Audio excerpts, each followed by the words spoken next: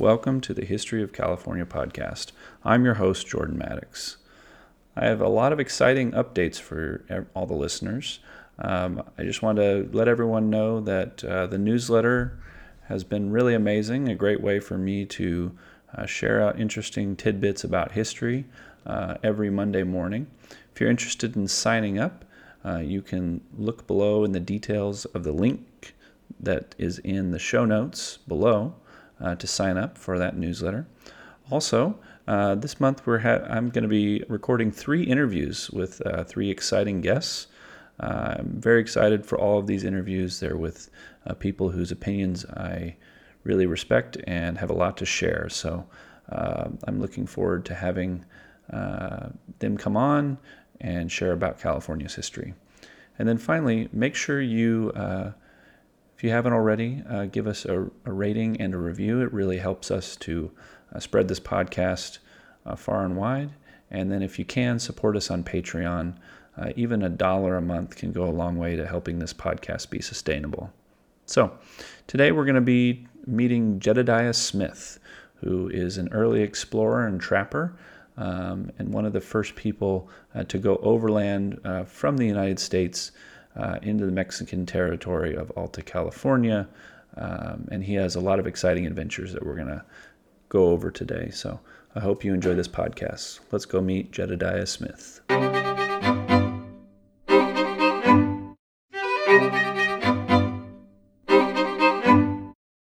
This week we're going to talk about explorers. When we think about explorers in the context of the United States, we think of Lewis and Clark floating down a river in a canoe with Sacagawea. We think about men with beards and raccoon skin caps. But we don't often reflect on the fact that many of these early explorers were exploring land in another country.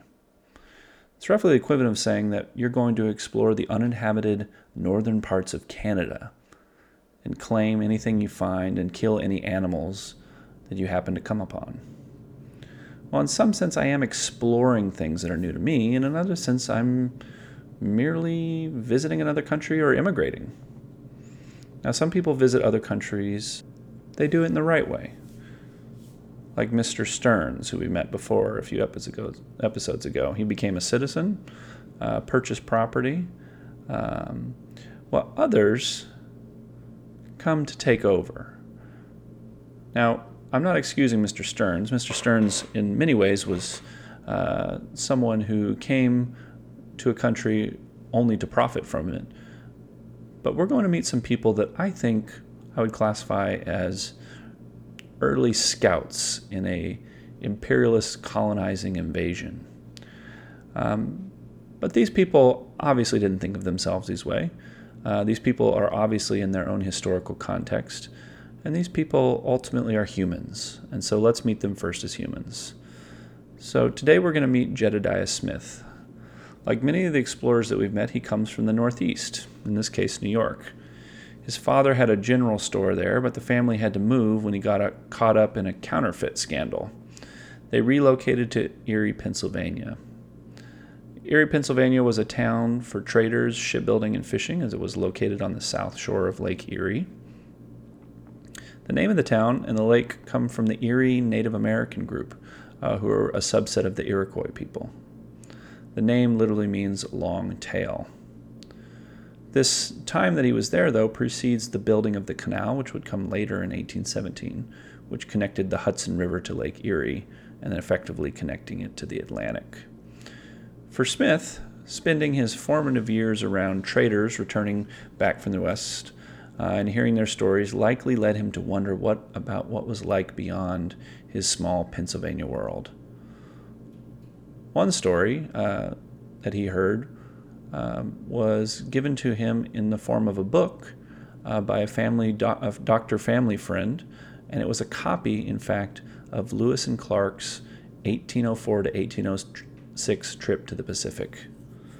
So hearing the tales from the explorers that he met and the traders that he met in his town, and as well as reading that book, ultimately led Jed, that's what we'll call him from here on, Jed, to be inspired to go west himself. I want to take a brief pause here to talk, though, about the word frontier. Frontier comes from the French word for the borderland between countries. It's actually a word that literally means the front of an army. So the word has a military origin, but the word also suggests a bit of vagueness or fuzziness that the term border does not suggest. But if we remember from the last podcast, in fact, much of the land that they were exploring was not a frontier. It's not fuzzy. It is clearly the land of another country.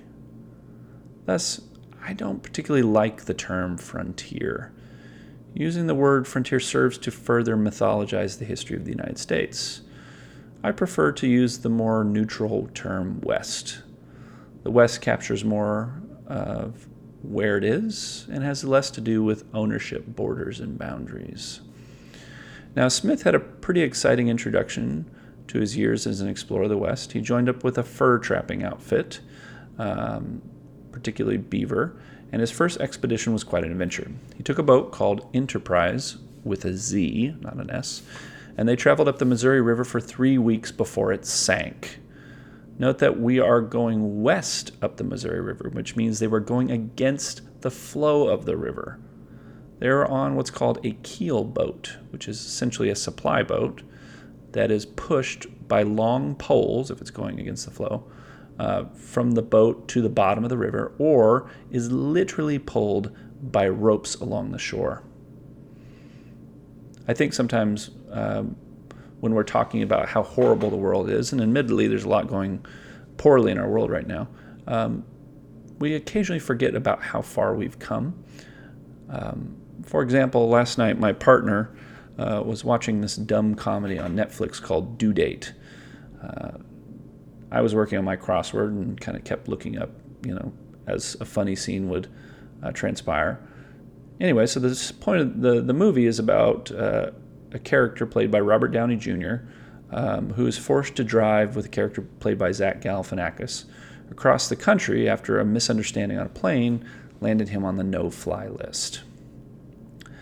The fact that there are multiple options to get across a country in less than a week would astound anyone 150 years ago. If you're interested in topics like this and thinking about innovation and how the world has maybe gotten a little better, I would suggest some of Matt Ridley's books, particularly his newest book on innovation, which is quite good. Anyway, let's get back to Jed. They got a new boat and continued up the river, and that's beginning to Jed's adventures as a trapper would be, what's the word I'm looking for? Emblematic or an omen for things to come. So there's a few incidents early in his life before he reached California that are worth mentioning here. They tell you a little bit about the character of Jedediah Smith. The first was the Arikara's Massacre, or battle. It's called massacre, even though it pales in comparison to many of the battles with Native Americans that left far more Native Americans dead than this paltry number of than Americans. Anyway, essentially what happened was Jed went with a group of other trappers to purchase some horses from a native tribe. And at first things were okay, but they quickly turned sour. It led to an all-out battle which left 12 of the trappers that went with Jed dead. And it is from this battle that he gained his reputation for bravery and being the first one into a fight. The other thing that contributed to his reputation was his run-in with a grizzly bear in South Dakota. This particular bear noticed him from the other side of a thicket and charged him and nearly mauled Smith to death. The bear, in fact, tackled him to the ground and immediately broke his ribs. And even though Smith fought the bear was far too strong. The bear tore his scalp partially off his head, ripping one of his ears off, and managed to get Smith's whole head in its mouth. The bear didn't kill him, though, but basically left him for dead. His men found him like this and were obviously mortified. He had one of them literally sew his scalp back onto his head. Allegedly, as the story goes, he was apparently back leading expeditions after only 10 days of rest. Now, this should give you a sense of who we're talking about here. Okay, let's get into his California expeditions. Pushed by the retreating beaver numbers, which was the basis of their business, Jed decided to push further west, initially to look for a mystical river that didn't actually exist, but was ultimately driven by the Columbia River, which was in the Pacific Northwest. So the first thing that they did was they moved down the Colorado River, which fortunately for them flowed in the direction that they were going. And they stopped off the river near a town today called Needles, California, which is as painfully hot of a place as it sounds. My grandparents lived in Bullhead City near there, also another painfully hot-sounding place. And I would spend my summers riding bikes around and avoiding rattlesnakes in 120-degree heat. Now, Smith hired some runaways along this trip from Spanish missions to guide them through the difficult Mojave Desert. Beautiful, but challenging. They made it through the desert and arrived in the San Bernardino Valley, an equally hot place. Smith and a compatriot rode horses to the San Gabriel Mission, where they were initially greeted warmly by the priests, but had their guns confiscated by the military. The priest in charge of the mission told Jed that he would need to present himself to the governor of Alta California, Jose Marie Echeandia. Governor Echeandia was an important figure in the dismantling of the mission system. In 1826, the same year that Jed would arrive in California, he issued an Emancipation Proclamation, essentially freeing all the native people who were working on the mission system. In addition, he supported the secularization law that would pass in 1833, which we'll talk about in an upcoming podcast. And for all intents and purposes, Echeandia was an effective governor of California. Now, understandably, given the U.S. tendencies and the tenuous treaty between them, and the existence of a general sense of manifest destiny and the land of Mexico standing in its way, Echeandia had a reasonable amount of fear of armed American trappers wandering around his state. He initially had them arrested, but then released after Smith promised to retrace his steps out of the country. Smith wanted to follow a path north to find the Columbia River, which was their initial destination. They were clearly quite a bit away off. But Echeandia put Smith on a boat to connect back with his men and then leave California the way they came. So they put him on a boat in San Diego and dropped him off in San Pedro. After a 2-week recuperation period, Smith and his men initially headed out of California the way they came in. But he decided to only follow the letter of the law, not the spirit of the law, and he veered north through the Central Valley of California. The party found its way to the Kings River, which before it was dammed up in the 1940s, which is called the Pine Flat Dam. The Kings River was a large river, and it was still fast. In fact, there was just a drowning last week that I read about in the newspaper. Anyway, they trapped along the Kings River before making their way further north through the Central Valley. During this trip, they encountered hostile Native Americans, but continued to trap all the way up the Central Valley. This happened about February. The next thing they needed to do was to get out. They looked for different ways through the Sierras, but crossing those mountains is no cakewalk, particularly during wintertime when they're heavily impacted with snow. After a long trek along the Central Valley, Smith decided to take 2 men through the mountains and find a way through.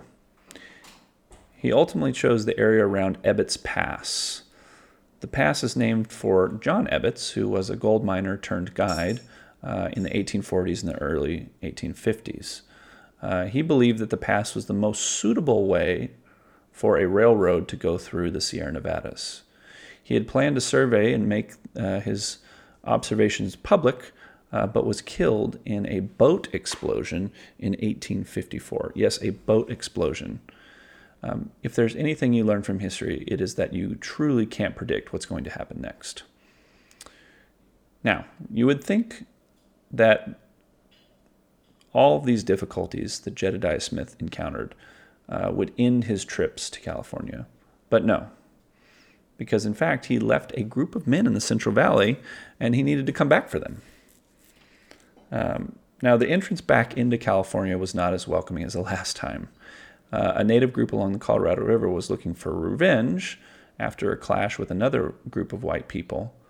And while crossing the river, a large portion of Jedediah Smith's group of travelers were killed. Only about half of them survived. Again, they headed north. They headed to San Bernardino and then eventually to the San Gabriel Mission. But they didn't stay long, probably wanting to avoid being arrested again. Again, they headed north to meet up with our group. Now, Smith wasn't able to evade Echeandía for long, though. Again, the governor of California had him arrested, and this time he had him post a bond, which I'm totally curious about what that would look like back then. The bond was for $30,000 of some kind of currency, which I don't know how it was posted, but it's in the record. Again, Smith promised to leave, like he did last time, and again broke his promise. Eventually, they would leave California as they found a path to the Columbia River. Now, Smith would only live for a few years after this. He had a pretty short life. While leading a caravan in New Mexico, he disappeared looking for water and did not turn up. His party went on without him and later found a local trader with some of Smith's stuff. The trader primarily dealt with Native American groups in the area, and so it was construed that he was killed by the local Native people in the area of New Mexico. There's been stories told about how that death happened and who he killed on his way out, but a lot of that is just mythologizing. No one knows what really happened. In the end, Smith is a fascinating figure and someone that, for the most part, like most of us, will be forgotten to history. But he is interesting in one particular way, beyond just all the bear fights and being arrested twice in the same state for the same reason and lying to the governor of Alta California. Beyond all that, he is in some ways a symbol of westward expansion and the tendencies of U.S. policy. From violence to bravery to dishonesty to loyalty to his own men. The complex history of the country that bred him was embedded in him, and he lived his life accordingly. Thank you for listening to this episode of the History of California podcast. Until next time.